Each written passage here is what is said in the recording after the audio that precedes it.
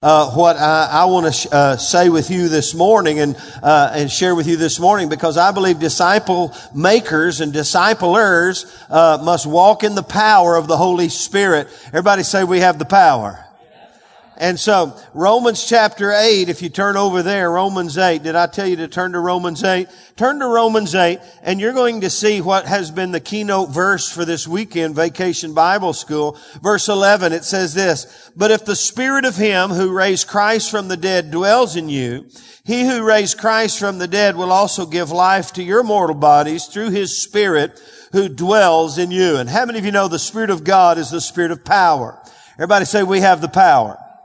We have the power. And so that's what our young people have been focusing on. And that's where I want us to focus this morning, because as we've been talking about being disciples and disciple makers, when you look at the life of Christ and the ministry of Jesus and the ministry of the church, we realize that we could not fulfill the Great Commission.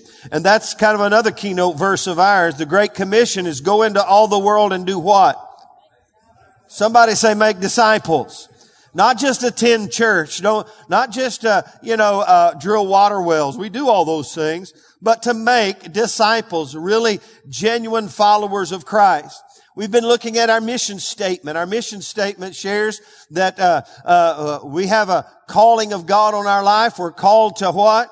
Gather together. We're called to grow. We're called to give, and we're called to go. Those things all work together to help us fulfill the Great Commission. And we've been looking at our role and responsibility to make disciples and fulfill the Great Commission. We looked at really Matthew, the Sermon on the Mount, quite a bit, and we realized that if you're going to be a disciple, you have a responsibility to live a certain kind of lifestyle. Is that not correct? How many know if you're going to live and be a good parent, you have a responsibility to live the right kind of lifestyle? So it's not just what we say, but what we do. So that's really been the focus for the past number of weeks. As we've looked at Matthew 5, 6, and 7, we talked about the disciple maker's lifestyle is a lifestyle of influence. Everybody say, I am salt and I am light. And then it's also, and there's many things there, but we looked at the lifestyle of giving. We are people who give. Jesus said to His disciples, when you give, when you sow seed, when you sacrifice and give to those in need. And we looked at that. And then we looked at the lifestyle of prayer. Jesus said, when you pray. Then we looked at, just last week at 4 things. The lifestyle of forgiveness.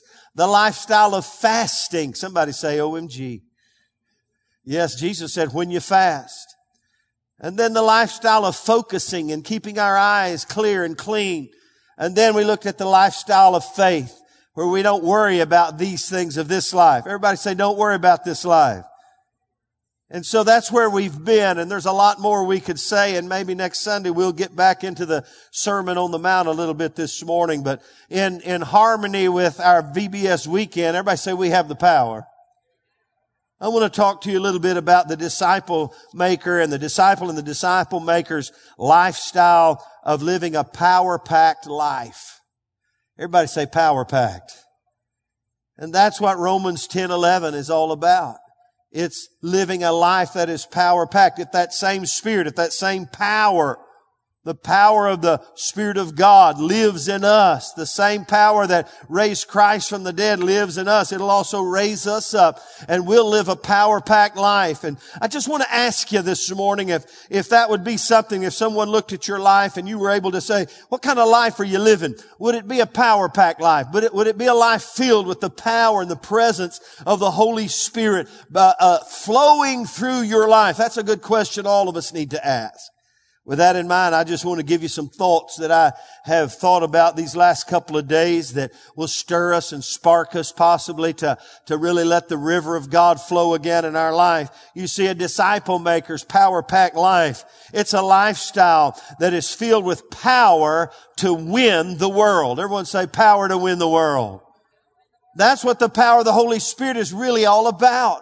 When you go to Acts chapter 1, did I tell you to go to Acts 1? If you didn't, go to Acts 1 real quick. Take a left if you're in Romans. Go back to Acts 1. You'll see what Jesus is preparing His disciples for, and that is this, to make a big difference in the world. And He told them in verse 4, it says, being assembled together with them, He commanded them not to depart from Jerusalem, but to wait for the promise of the Father. Somebody say the promise of the Father. He said, for which, He said, you have heard from me. For John truly baptized with water, but you shall be baptized with the Holy Spirit not many days from now. Look down in verse 8. But you shall receive power when the Holy Spirit has come upon you, and you shall be my what? Witnesses to me in Jerusalem and in Judea and Samaria and to the end of the age. You realize that the power of the Holy Spirit is to win people, to be influential in the world. And we see that that's why Jesus told the disciples, don't leave Jerusalem till you have the power of the Holy Spirit in your life. Because your responsibility is to make disciples. Your responsibility is to make a difference in the world. Your responsibility is to be full of the Holy Spirit of God and make an impact in the world around you. Somebody say amen. And that's what we see with the first century church. And as soon as they were filled with the Holy Spirit in Acts chapter 2 and 3, what do we see them doing? We see the church beginning to win the world around them for the cause of Christ. Thousands of people influenced. I want to tell you something. There's something powerful about the power of the Holy Spirit. And even in the face of adversity, the power of the Holy Spirit will make a big difference in our life. And you know, the first century church, very quickly, when you read Acts, you'll discover that very quickly the persecution began to come. The religious pressure began to come upon them. And they, in fact, told them, you can speak no more in this name. You can speak no more in the name of Jesus. They threatened them. They said in verse 17 of chapter 4, so that it spreads no further among the people, let us severely threaten them that from now on they speak to no man in this name. Well, this first century church didn't listen to that, and they went to prayer, and they began to pray. In Acts chapter 4, they said, Lord, you just keep doing what you're doing, and we'll keep doing what we're doing. We'll work together. And they began to pray, and it says, when they had prayed, look in verse 31, when they had prayed, the place where they were assembled together was shaken, and they were all filled with the Holy Spirit, and began to speak the word of God with boldness. I'm telling you, the power of the Holy Spirit is not just to get the monkey off our back. It's to empower us to win our world to Jesus Christ. What difference would it make if each of us this morning and this next week and every day we get up and we get full of the Holy Spirit? We just get the river beginning to flow in our hearts and life, and we walk out into a world that desperately needs Christ, and we share under the power and the influence of the Holy Spirit, the love of Christ and the Word of God. What'll happen? People's lives will be changed. So we have the power, and we need to let the power to win the world begin to move through us. Number 2, a disciple and a disciple maker, when they live this power-packed life, they not only have power to win the world, but they have power. You and I have power to walk the walk. You see, some people can talk the talk, but they can't walk the walk. The Holy Spirit has come to help us have the power to walk the walk and walk like Jesus and talk like Jesus. In fact, if you're in Acts, just go to Acts 9, verse 31. I love this one. Acts chapter 9, verse 31. It says, then the churches throughout all Judea and Galilee and Samaria had peace and were edified, and walking in the fear of the Lord and in the comfort of the Holy Spirit, they were multiplied. I love that. There's a whole lot there. The church was walking in the fear of God and in the comfort and under the influence of the Holy Spirit. They were walking in the Spirit, and they had the peace of God in their heart. And what happened to the church when the church was there? Again, they're making a difference in the world by walking the walk, walking in the fear of God, walking in the comfort and the influence of the Holy Spirit. The churches were multiplied because people were walking the walk. How many of you know we got to walk the walk? And if you look in Romans chapter 8, you'll see this same thing. Paul's telling the church in Rome. He's talking about the power and the influence of the Spirit of God in their life. He says, there is therefore now no condemnation to those who are in Christ Jesus, who do not walk according to the flesh, but according to and in harmony with the Spirit. You see, some people say, how do you walk in the Spirit? I've said this for years. Well, you get in the Spirit, and then what do? You begin to walk. You get full of the Spirit and you begin to live life and you begin to walk the walk. You walk in the Spirit, and he goes on to say, for the law of the Spirit of life in Christ has made me free from the laws of sin and death. He talks about walking under the influence and the power of the Holy Spirit. Galatians 5 again, he's talking about walking in the flesh and walking in the Spirit. He says, if you walk in the Spirit, you'll not fulfill the lusts of the flesh. You get in the power of the Holy Spirit. We have the power to walk the walk that Jesus has for us. And if you're not walking the walk, let me just suggest to you, you're not walking under the power and the influence of the Holy Spirit in your life. The Holy Spirit gives us power. It's a power-packed lifestyle, a power to win the world and a power to walk the walk. And number 3, a power to work the works. You see, there's a work for us to do. We have a responsibility as disciples to do the work that He has for us. And how many of you know the beginning of Jesus' earthly ministry? You remember, let's go back to the beginning of Jesus' earthly ministry. Can you remember what happened that was really the significant thing that began the earthly ministry of Jesus? John chapter 1, I believe. What's happening? John the Baptist is preaching, and here comes, somebody say Jesus. Here comes Jesus, and what does John do? Jesus directs him to baptize him. And John didn't want to. He felt like it wasn't his place, but he obeyed the Lord, and Jesus was baptized there in the River Jordan. And when he came up, what happened? The Holy Spirit came upon him and sat upon him like a dove. And you say, well, Jesus already had the Holy Spirit. But I'm telling you, that was a picture for us that, hey, if we're going to work the works that Jesus has, that God has for us, we've got to have the same Spirit, like Romans 8 says. We've got to have that same Holy Spirit that came upon Jesus to come upon us. Are you with me? Say amen. So we can work the works. John chapter 9, Jesus said this. He said, I've come to work the work that He has for me. John chapter 9, verse 4, He says this, I must work the works of Him who sent me while it is day. The night is coming when no man can work. And then in John 14, He says this in verse 12, most assuredly I say to you, he who believes in me, the works that I do, he will do also. And even greater works than these will he do, because I go to the Father. Now, if we read on and we spend a little time there, we just find in just a couple of verses, He said, they didn't want Him to leave. And He said, I'm not going to leave you comfortless. I'm going to give you the power of the Holy Spirit. And through the power of the Holy Spirit and the influence of the Helper, you can do these works that I've called you to do. And even greater works than these shall you do. Somebody give me a little handshake. Go, hallelujah. Come on, help me. Say hallelujah. And we can work the works. The power of the Holy Spirit has come upon us, or should come upon us, or He desires it to come upon us for us to win the world and to walk the walk and work the works that He has for us to work. Somebody look at somebody else, say, we still have a big job to do.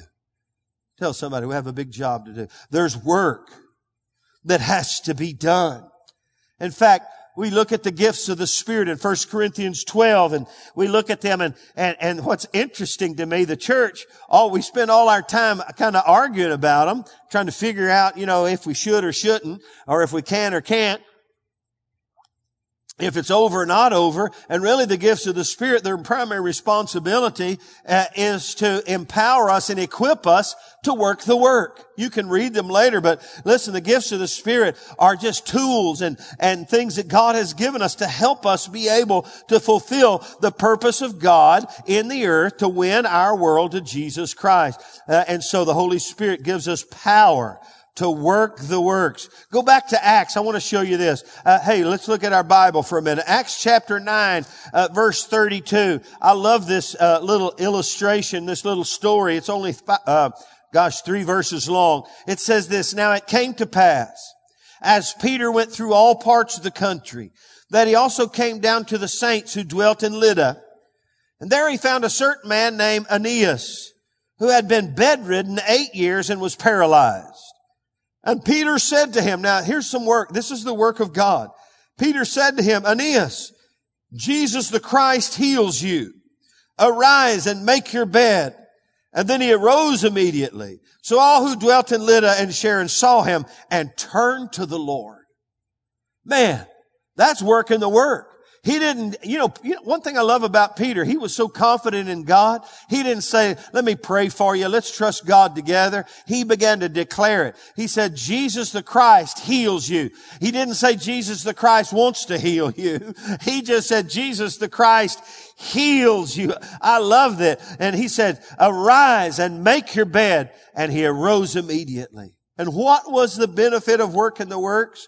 All of Lydda saw it, and Sharon, those people in those communities, they heard and saw, and they turned to the Lord. You see, God has a great work for us to do.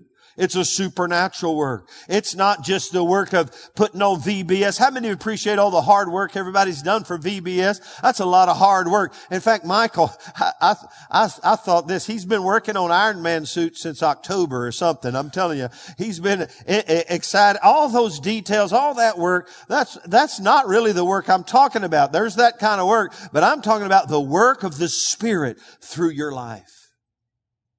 The ministry of the Holy Spirit flowing through you with power and authority. The supernatural ministry of God in your life. That's what God wants to do in all of our lives. It's the power to win the world. It's the power to walk the walk. It's the power to work the works that He has for us. And number 4, it's the power to win the war. We talked about this a few Wednesday nights ago. That we've got to be weaponized in this world that we live in. There's a battle. There's a spiritual battle going on. How many of you know there's a spiritual war going on in the heavenlies? And the Holy Spirit will empower us. Listen carefully to me. To be victorious in every area of our life. Not just on a personal level, but victorious over the powers of darkness. We've looked at this many times, but I just want to reaffirm to you, 2 Corinthians chapter 10, verse 3 through 5. Paul said this, "For the weapons of our warfare are not carnal, but they're mighty through God." Somebody say mighty through God.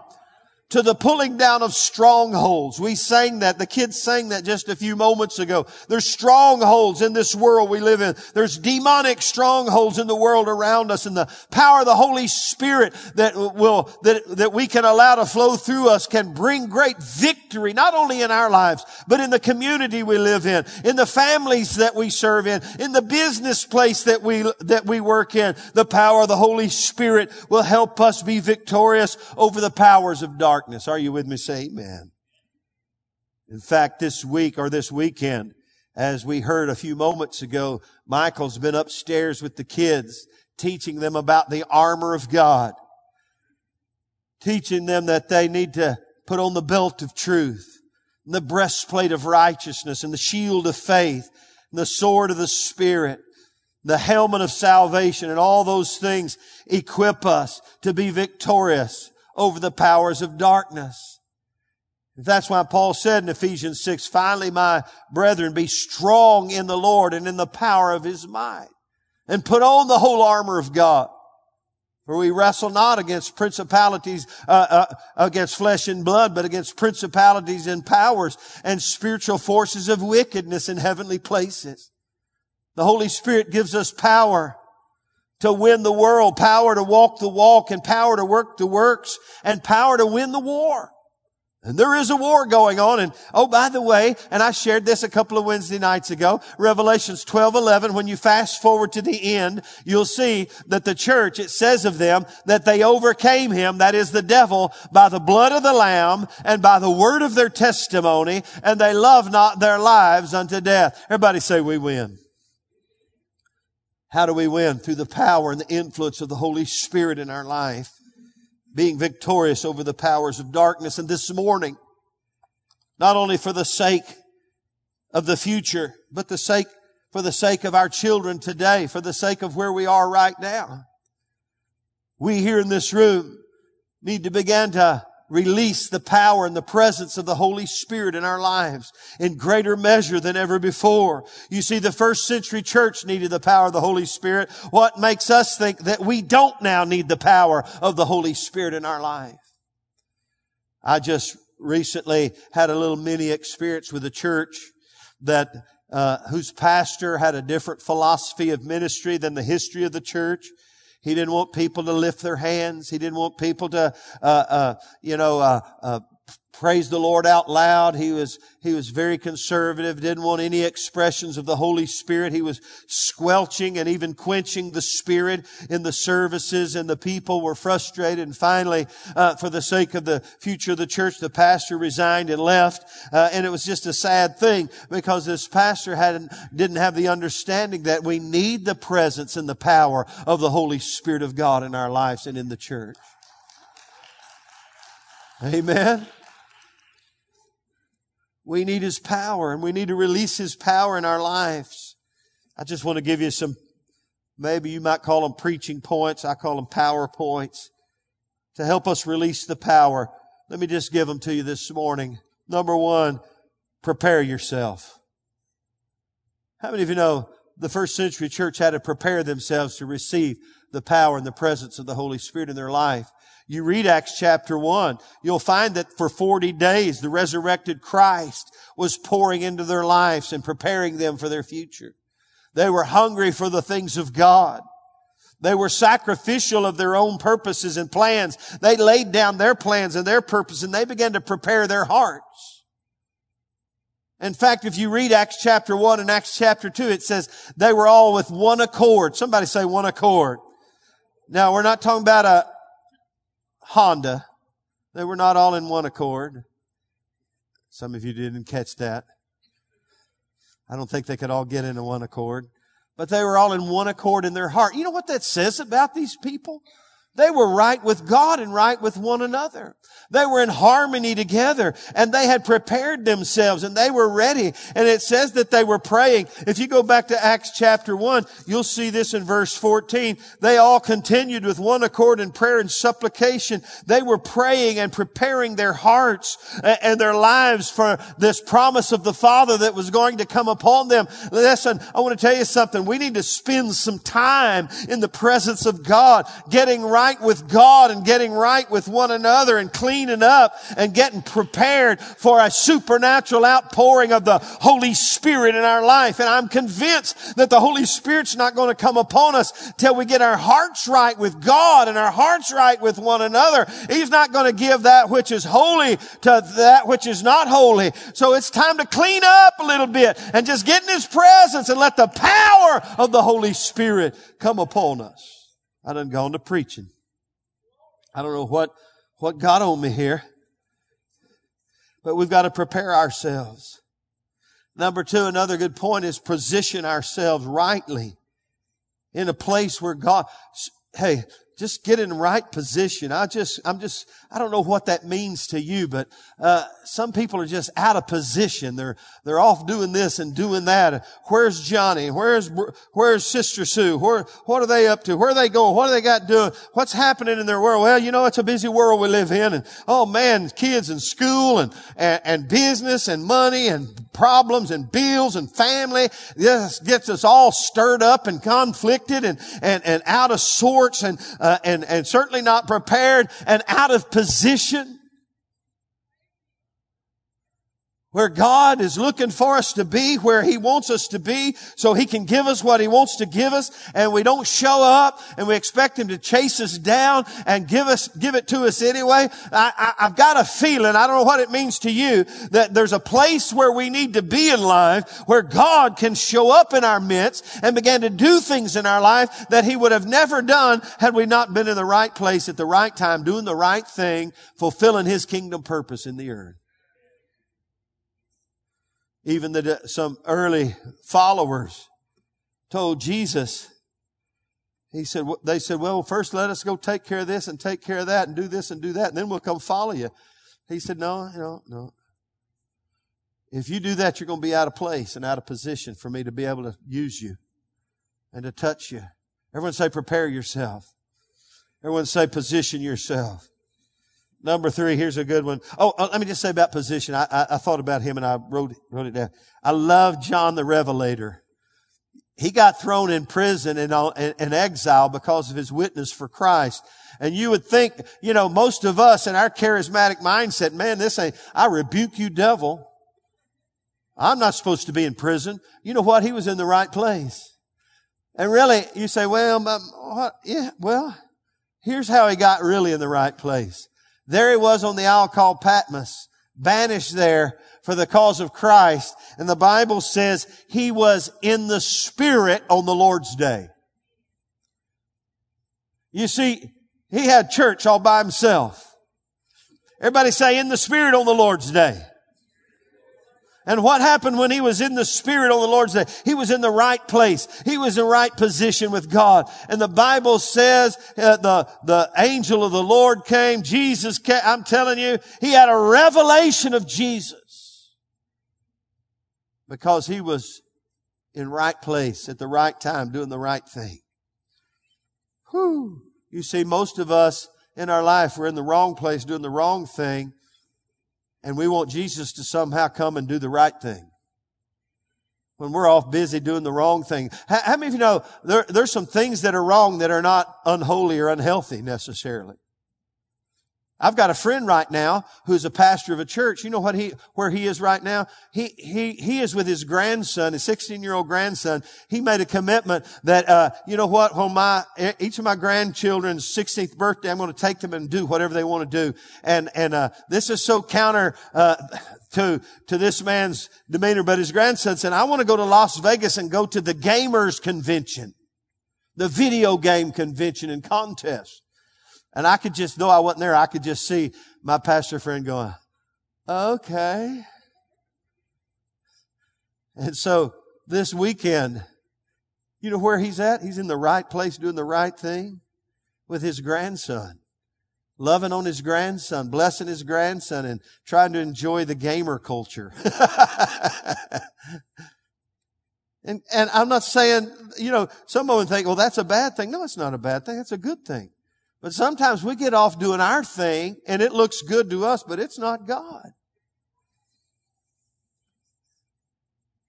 And so we got to position ourselves. Prepare yourself, position yourself. And hey, come on, this is simple. Pray and ask God to empower you and release the power of the Holy Spirit in your life. What were the first century church doing there in Acts 1 and 2?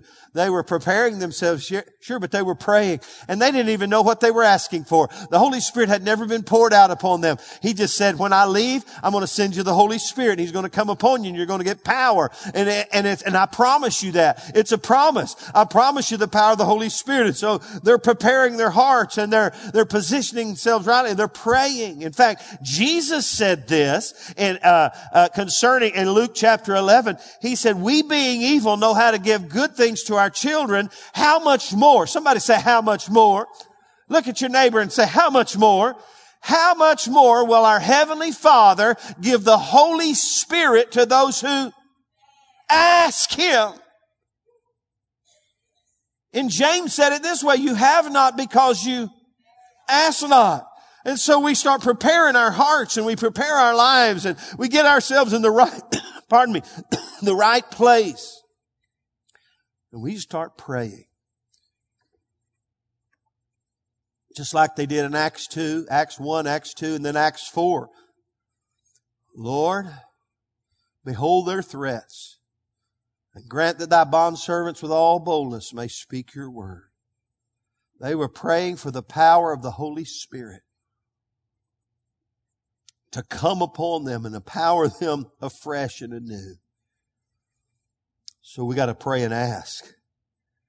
And then let me just throw this one out.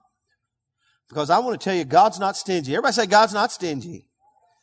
He's not looking down and like the carrot with the tortoise or whatever, the hair or whatever it is, just teasing us, trying to make us jump through every hoop and then go, oh, almost. What's that commercial? Is it about the insurance or something? The guy with the fishing. Oh, you got $1. That God's stingy and He's trying to keep us away from all the good and keep us at a place where we're just begging and hoping, and that's really not God.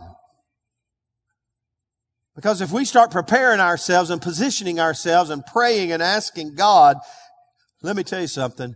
He's ready to pour the power of the Holy Spirit on our lives in greater measure than ever before. And so the last thought that I want to share with you today is this. We've got to possess the promise. We've got to take possession of the promises of God. See, God gives a promise. In fact, I think it's 1 Corinthians basically says this. I'm shooting from the hip. God gives the promise. Jesus said yes, and we say amen. That's kind of the threefold cord of obtaining the promises of God. God gives the promise. Everyone say, God gives the promise. Jesus came along, lived and died, and He said yes. And what we say is amen. God gives the promise. Jesus says yes. And we say, so be it in my life. Somebody say, so be it. You see, you don't have to beg God. I say it. You don't have to beg God. Oh God, I need your power. And He's dangling over. Oh no, maybe not. Maybe so, maybe not. No, the reality is Jesus promised us the power. Read Acts 1. He said, you stay in Jerusalem till you receive the promise of the Holy Spirit. It's a promise. God gave the promise. Jesus says yes. And we say, so be it in my life. That means I'm going to possess this thing. I'm going to take a hold of this thing. In fact, when you read Acts 2, they said yes and amen. It says the Holy Spirit came upon them and they began to cooperate. And they opened their mouths and began to pray in the Spirit. They opened their mouths and began to preach the Word of God. They began to obtain, if you will, and possess the promise of God in their life. And receive what He had promised them. You see, there's conditions to every promise. And I've just given you a few. And if we begin to line up with the conditions, we can begin to receive the provision and possess the promise of God in our life. I've been thinking about a verse as I close. It's in John chapter 7 in the 30s. I think it's 35 or 37. It says this about Jesus. The feasting had come to an end. They'd had a whole week of feasting and celebrating. And it says at the end of the feast, Jesus stood up and said, if anybody is still thirsty, if there's something in your life that still has gone unsatisfied, after all this fellowship and all this feasting and all this fun, if anyone's still thirsty, let him come unto me and drink. For out of his innermost being will flow rivers of living water. I have a feeling that in many of our lives, the river has been stifled to a trickle. And things have come and stopped up the flow of the Holy Spirit in our lives. We need to unclog, if you will. If you remember in the Old Testament, I'm shooting from the hip again, but the wells had been dug, but the enemies came. I think the Philistines came and filled in the wells. And they had to redig the water wells. That's a picture of our spiritual life many times. The flow of God and the living water is stifled by the things of this world. We need to let God have His way and begin to release the power of the Holy Spirit in our life again. I'm going to ask you to stand with me this morning. We're going to pray together. We're going to ask the Holy Spirit to have His way in our hearts and lives. We have the power. We just need to appropriate it. And begin to allow the Holy Spirit, who's as gentle as a dove, to come and descend upon us and fill us afresh, so we can have power to win the world, power to walk the walk, power to work the works, and power to win the war. So with every head bowed and every eye closed, we just ask you, Holy Spirit, as we sang this morning, Holy Spirit, you're welcome here. We just invite you into our lives. And we ask you to come upon us afresh and anew. Fill us afresh with the power and the presence of the Holy Spirit in our life. Could you just ask God those kind of things? Holy Spirit, have your way in us.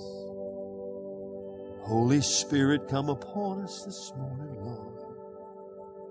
Fill us afresh with the power of God. Hallelujah. Hallelujah. Oh, bless the Lord. Come on, let's lift up our voices. Just invite the presence of the Lord in here. He inhabits the praises of His people. We love you this morning, Lord Jesus. We bless your holy name. We give you glory, Lord God. Holy Spirit, have your way in us. Holy Spirit, have your way in us. We love you, Jesus. We invite you, Holy Spirit, to come upon us afresh and anew. Fresh and anew. Create within us a clean heart, O God. Renew a steadfast and a right spirit within us. We yield ourselves to the conviction and the cleansing of God. We thank you, Lord, for the fresh outpouring of the Holy Spirit in our lives. Thank you, Jesus. Thank you, Jesus. Thank you, Jesus. Let the river flow in us. Let's just begin to say that to God. Lord, let the river flow in us. Let your river of living water begin to flow through us, God. Not just to us, but through us, Lord. To a world that needs you. To a world that is lost and without Christ. Thank you, Jesus. Holy Spirit of God.